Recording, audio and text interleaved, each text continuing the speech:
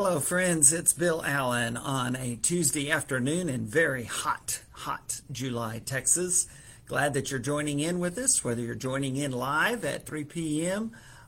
Central Time in very hot summer in July, or if you're watching this a little bit later, either on my Facebook page or our West Erwin Live or our West Erwin Church of Christ Facebook pages, or perhaps even our website where we have all of our previous lessons on our video archive page at westerwin.com, West Erwin, ERWIN, .com, and then you click on social media and other resources and find that live streaming page and click on video archives and you're there.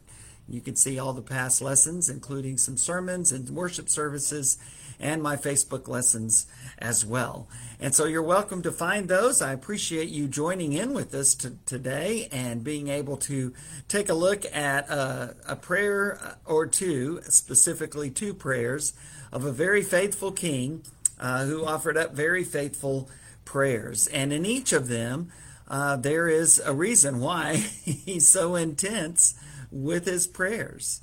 And it's something that we can identify with right off the bat because it has something to do with the difficult situation that his nation is in, being threatened by outsiders who are trying to pull them away, and also by his own physical health, a concern that he has. If you're wondering about that passage of Scripture that says, "Put your house in order," that's the story of Hezekiah in Isaiah's message. But we'll get to that. First of all, let's look at the other one, which is the threatening situation that the southern kingdom of Judah and its king, King Hezekiah, find themselves in while the Assyrians are threatening the northern kingdom of Judah and their capital, Samaria, and ultimately take them away into captivity along with a bunch of other nations because they become the world power. And then they threaten Judah and they threaten Jerusalem. And so we kind of begin with what happens in the northern kingdom of Israel because of their sins and their lack of repentance. And in spite of the faithful prophets, as we've seen in our daily Bible reading, going to them and urging them, pleading with them to repent or else they're going to face terrible judgment from the Lord, they did not. And so the northern kingdom of Israel falls to the Assyrians. Lots of dates, of course, that are given for that. The date I'm familiar with is 721 BC. And so 721 BC, or BCE if you prefer, is when Samaria finally falls and the northern kingdom of Israel is carried off into captivity. And so let's read about that a little bit before we get to Hezekiah's wonderful prayer that saves the southern kingdom of Judah. In 2 Kings chapter 17, verse 5, 2 Kings is where we're going to be for a few different chapters, starting in chapter 17, 2 Kings 17, verse 5. It says this: "The king of Assyria invaded the entire land, marched against Samaria, and laid siege to it for 3 years. In the 9th year of Hoshea, who was the king of the northern kingdom of Israel at the time, the king of Assyria captured Samaria and deported the Israelites to Assyria." And that's the sad ending of the northern kingdom of Israel. And the chroniclers, the historians who give us 1st and 2nd Kings and 1st and 2nd Chronicles, don't pull any punches when they say why this happened. 2 Kings chapter 18 now, starting in verse 9. 2 Kings 18, verse 9. "In King Hezekiah's 4th year, Hezekiah, the king of the southern kingdom of Judah, which was the 7th year of Hoshea, son of Elah, king of Israel, Shalmaneser, king of Assyria, marched against Samaria and laid siege to it. At the end of 3 years, the Assyrians took it. Samaria was captured, Samaria, the capital of the northern kingdom of Israel." Middle of verse 10, "So Samaria was captured in Hezekiah's 6th year, which was the 9th year of Hoshea, king of Israel. The king of Israel of Assyria deported Israel to Assyria and settled them in Hala and Gozan on the Habar River and in towns of the Medes. So it took them east, northeast, to the area that we might know as some of the nations such as Iran and Iraq, in that area. Verse 12 of 2 Kings 18. This happened because they had not obeyed the Lord their God, but had violated his covenant. All that Moses, the servant of the Lord, commanded, they neither listened to the commands nor carried them out. And so it's very clear to the people of God who were faithful, including the ones who were recording these events, that this happened as an act of God. This happened because they had rejected God. They had rejected the law of Moses that he had given them. They had rejected the urging and words and preaching of the prophets. And so they were exiled clearly because of their sin. In 2 Kings chapter 17, it recounts all of that and lists all of the sins, not all of them, but tells of them how they set up worship places to worship the idols of the people of the land, the Canaanites and others. It talks about how they committed immorality and adultery. It talks about how they were unjust with each other. It just lays out a lot of the sins that we've heard these prophets condemning them for over these last several weeks of reading. And sure enough, they didn't repent. And so sure enough, the prophet's words came to pass. And the northern kingdom of Israel was taken into captivity. And then this interesting passage in 2 Kings 17, beginning in verse 24. You know, the king of Assyria, he takes all the Israelites, moves them east. Okay, so what are you going to do about what had been the northern kingdom of Israel, where all the northern tribes lived? Well, he takes people from some of the other lands that he has conquered and moves them there and tells them, okay, this is your new home. Well, that doesn't sit well, and things don't go very well. And the people, the leaders of Assyria, basically tell the king, look, this is happening because the God of this land is not happy with how the people here that you have moved here are worshiping. And so you need to bring back some of the priests and some of the people so that they can learn how to worship the God of this land properly. Well, that sounds good. So the king does that. And now you have this mixed breed of people. Some of them are Israelites and some of them are not. And they are not only worshiping the Lord in some form or fashion, but they're also continuing to worship these other gods and idols from the peoples that were transplanted there, and also, of course, from the Canaanites and the people of the land themselves.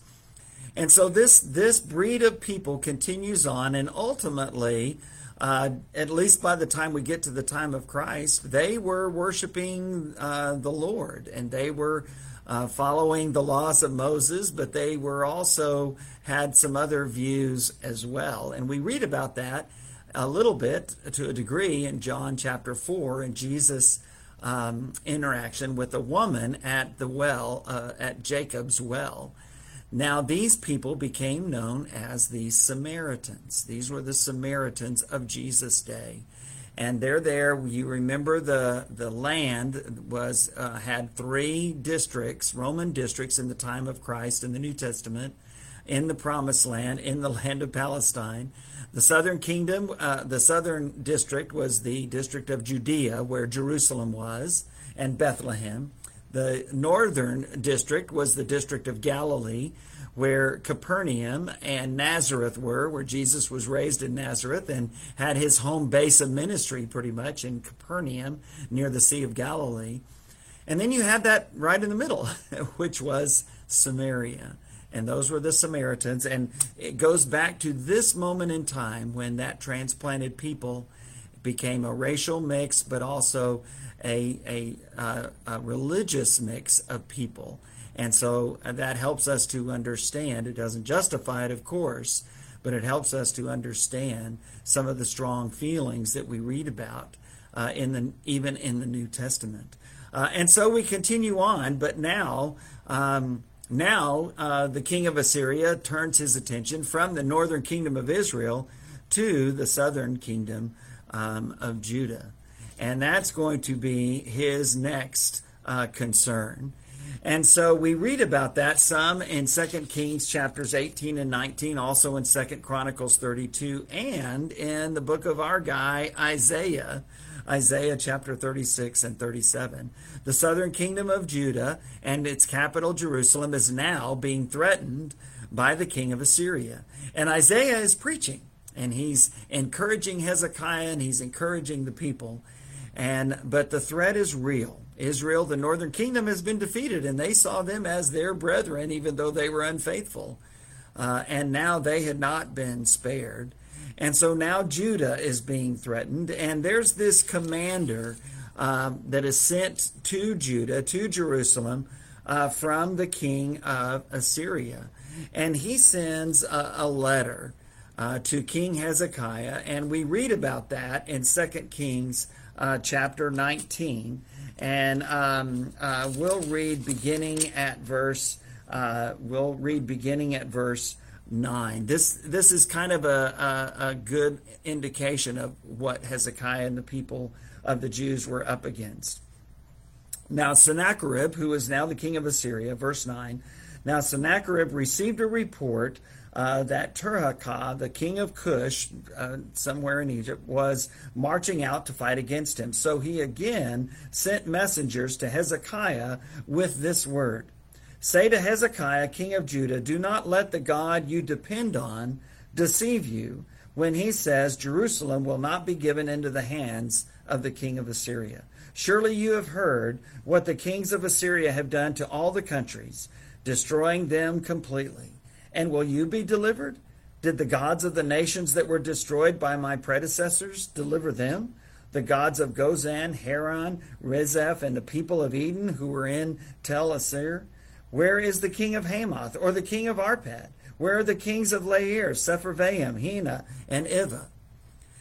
And so the king, and also a man who had the official position of the Rabshakeh, I think that's probably his position and not his name, but he also was antagonizing the Jews. Hezekiah and the others had asked him to speak to them in a language that they understood but that the people didn't, but he refused to do that. And now this letter threatening the people of Judah, saying, look, other people's gods didn't deliver them, yours won't either. We're going to win. You might as well surrender. And so Hezekiah receives that letter. Now what is he going to do? And what happens is one of the most faithful acts of a faithful person of God that you can find. In 2 Kings 19, verse 14, 2 Kings 19, verse 14, Hezekiah received the letter from the messengers and read it. Then he went up to the temple of the Lord and spread it out before the Lord. And Hezekiah prayed to the Lord. I love this already, don't you? He gets that letter and he goes to the temple and he spreads it out, lays it out before the Lord. I mean, when you're having issues and difficulties, that's what we do, right? We just take it and we lay it out before the Lord, just like Hezekiah laid out this letter. And then he prays. Verse 15 of 2 Kings 19. And Hezekiah prayed to the Lord, Lord, the God of Israel, enthroned between the cherubim, talking about the Ark of the Covenant and that atonement cover, the mercy seat. You alone are God over all the kingdoms of the earth. You have made heaven and earth. Give ear, Lord, and hear. Open your eyes, Lord, and see. Listen to the words Sennacherib has sent to ridicule the living God.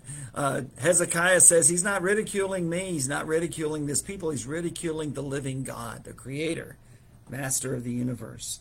Verse 17, it is true, Lord, that the Assyrian kings have laid waste these nations and their lands. They have thrown their gods into the fire and destroyed them, for they were not gods, but only wood and stone fashioned by human hands. Now, Lord our God, deliver us from his hand, so that all the kingdoms of the earth may know that you alone, Lord, are God. There's so many things about this prayer that I dearly, dearly love. He lays it out before the Lord. Love that image, don't you? Just love that image. And then he goes to the Lord and he prays. And he, first of all, he doesn't ask God for anything at first. He just glorifies and honors him as the creator of the universe, as the only true and living God. And then he says, now, Lord, I want you to listen to these threats because they're very real. And I love Hezekiah's honesty. He says, look, this guy is not just speaking blindly. He's telling the truth. He went up against these other lands and their armies and their kings, and he defeated them. That's the truth. But Hezekiah says another part of that truth is this: those were not gods at all. There's only one God, and it's the Lord, the one that I'm praying to. And so he says, I know that those gods, those idols that they threw into the fire were nothing. They were handmade things that men had made and then called them gods and were not gods at all. And that's why they couldn't save them. But he says, Lord, you can save us. And so please do that. Remember your people and save us. And Hezekiah says, for this purpose, not so that Hezekiah can be glorified, but so that everyone all over the world can know that the Lord is God. Much like what Moses did with the Egyptians, so that people everywhere knew that the God of Moses and the Israelites was the one true God. Even when they got to Jericho under Joshua's leadership, the people there were scared to death because they had heard what had happened. And Rahab, that wonderful, wonderful woman, made that great confession, I know that your God is God in heaven above and on earth below. Well, that's what Hezekiah wants to happen too. And this faithful prayer from this faithful man is answered. And God delivers the southern kingdom of Judah in a miraculous way. There's no question that he is the one, sends the angel of death to destroy thousands and thousands of the Assyrian army. And Hezekiah and the people of Judah are spared. Unfortunately, the story doesn't end there, because in the decades that follow, by the time you get to around 600 BC, it's been a time of great unfaithfulness. And ultimately the Babylonians do take over Jerusalem, destroy Solomon's temple, breach the walls, and carry off the people of Judah into Babylonian captivity, much like the Assyrians were threatening to do here. But because of the faithful preaching of Isaiah and the faithful actions of King Hezekiah, they were not able to do that. Wonderful, wonderful prayer. But there's another prayer that Hezekiah has, and it involves himself in a personal way. And this story is found in 2 Kings chapter 20, also in Isaiah chapter 38. 2 Kings 20. In those days Hezekiah became ill and was at the point of death. The prophet Isaiah, son of Amoz, went to him and said, this is what the Lord says, put your house in order, because you're going to die, you will not recover. You've heard that saying before, right? Better put your house in order. I better put my house in order. Well, this is where that saying comes from. Hezekiah, the king of the southern kingdom of Judah, is ill, very ill. And Isaiah, the prophet, is sent to him. He probably is in Jerusalem. He goes to the king's residence and he finds him and he tells him, hey, put your house in order. The Lord says you're going to die. You're not going to recover. I'm sorry. Well, what do you do when you get news like that? What do? You do the same thing that Hezekiah did. What do you do when your back is up against the wall? Here's what you do, and here's what Hezekiah literally does. 2 Kings 20, verse 2. Hezekiah turned his face to the wall and prayed to the Lord. When your back is up against the wall, just turn around, do a 180, get down on your knees, and pray. That's what Hezekiah does. Isaiah comes in, and he tells him, put your house in order, you will die, you will not recover. And Isaiah walks out, and Hezekiah turns around and faces the wall and prays to the Lord. And this is his wonderful prayer. Verse 2 again. Hezekiah turned his face to the wall and prayed to the Lord. Remember, Lord, how I have walked before you faithfully and with wholehearted devotion, and have done what is good in your eyes. And Hezekiah wept bitterly. He prayed his heart out. And he asked God, don't remember me for the bad I've done. Don't remember me for the failures, but remember the good that I've done. Remember how I've sought to follow you faithfully and wholeheartedly. I think that's a good prayer. You and I both have times where we've failed, and God knows them full well, and so do we. And so when I find myself praying to the Lord, I pray more and more, dear Lord, please don't remember the times when I've failed you, when I've sinned, when I've been weak. Please remember, Father, the things that I have done that have established my faith, where I have been faithful in following your will, where I at least have done my very best wholeheartedly to serve you. Remember those things, O God. That's what Hezekiah prays. And he wept bitterly, and I know he prayed that God would prolong his life. How do you know that, Bill? Because this is what happens. Remember, Isaiah is the one who had come to him and said, "Put your house in order. You will die. You will not recover." And then Hezekiah leaves and is on his way out. And then verse 4, after Hezekiah's marvelous prayer, 2 Kings 20, verse 4, before Isaiah had left the middle court, the word of the Lord came to him. Go back and tell Hezekiah, the ruler of my people, this is what the Lord, the God of your father David, says. I have heard your prayer, and I have seen your tears. I will heal you. On the third day from now, you will go up to the temple of the Lord. I will add 15 years to your life. And I will deliver you and this city from the hand of the king of Assyria. I will defend this city for my sake and for the sake of my servant David. Don't you love this story? Isaiah, go tell Hezekiah, put your house in order. You will die. This illness is going to take you. You will not recover. Hezekiah turns around and faces the wall and prays to God, Lord, remember me, not for the places where I've sinned and failed you, but remember me for my faithfulness, for my wholehearted devotion and desire to serve you. And as he's praying, God tells Isaiah before he's even out of the place, he says, go back. Another message for Hezekiah. God has heard your prayer. He has seen your tears, and he is going to heal you. And he gives him 15 more years, and he gives him even a crazy, miraculous sign to indicate that. What an incredible, incredible experience. What an amazing and incredible prayer. Hezekiah, such a great man of faith, not perfect by any means. In fact, when Babylonian emissaries come from Babylon, Hezekiah doesn't think they're a threat at all. So he shows them around everything. And Isaiah comes to him and says, what's going on there? And he says, oh, yeah, I showed them around. What did you tell them? Oh, I told them everything.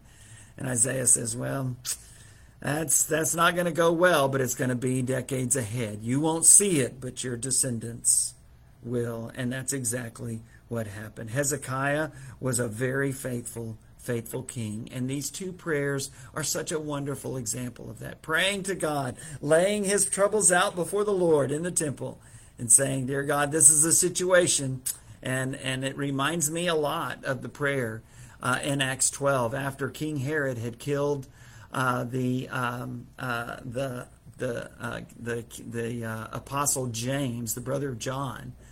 Peter is also imprisoned, and the church is praying for him, and they are able to find his release. And earlier in the book of Acts, the leaders of the Jews had threatened them, and they went back and they prayed, and they said, God, these people killed Jesus. They can kill us too, but help us to speak boldly in your name in spite of the threat. What a great prayer there as well. This prayer, these prayers from Hezekiah for the salvation of his people and his nation, but then for his own life to be spared, were heard by a merciful and powerful God. And he saw the heart of Hezekiah, and he knew that this would be in accordance with his will. And at this time, he was able to bring deliverance to the people of Judah. And also, he was able to prolong the life of Hezekiah. And God answered that marvelous prayer. Even our prayers of faithfulness, God doesn't always answer with a yes. How do you know that, Bill? Paul prayed time and time again for that thorn in the flesh to be removed, and God said no. But he said, I'll give you something better, my grace. I'll give you my grace. And through my power, your weakness will be perfected. And that was enough for Paul. And the best example of all, of course, our Savior, our Master, Jesus of Nazareth, alone in the garden, his friends asleep, praying all night long that the Father would let this cup pass. But God said no. Why? Because he wanted something better for us than what would be better for his Son at that moment. Aren't we glad that this great and powerful God who saved the people of Judah, who saved Hezekiah, did not save his own son that night, but instead allowed him to be killed so that you and I could have that abundant life that the Savior brings. Looking forward to sharing a little bit more on Thursday from the marvelous book of Isaiah. I'll see you then.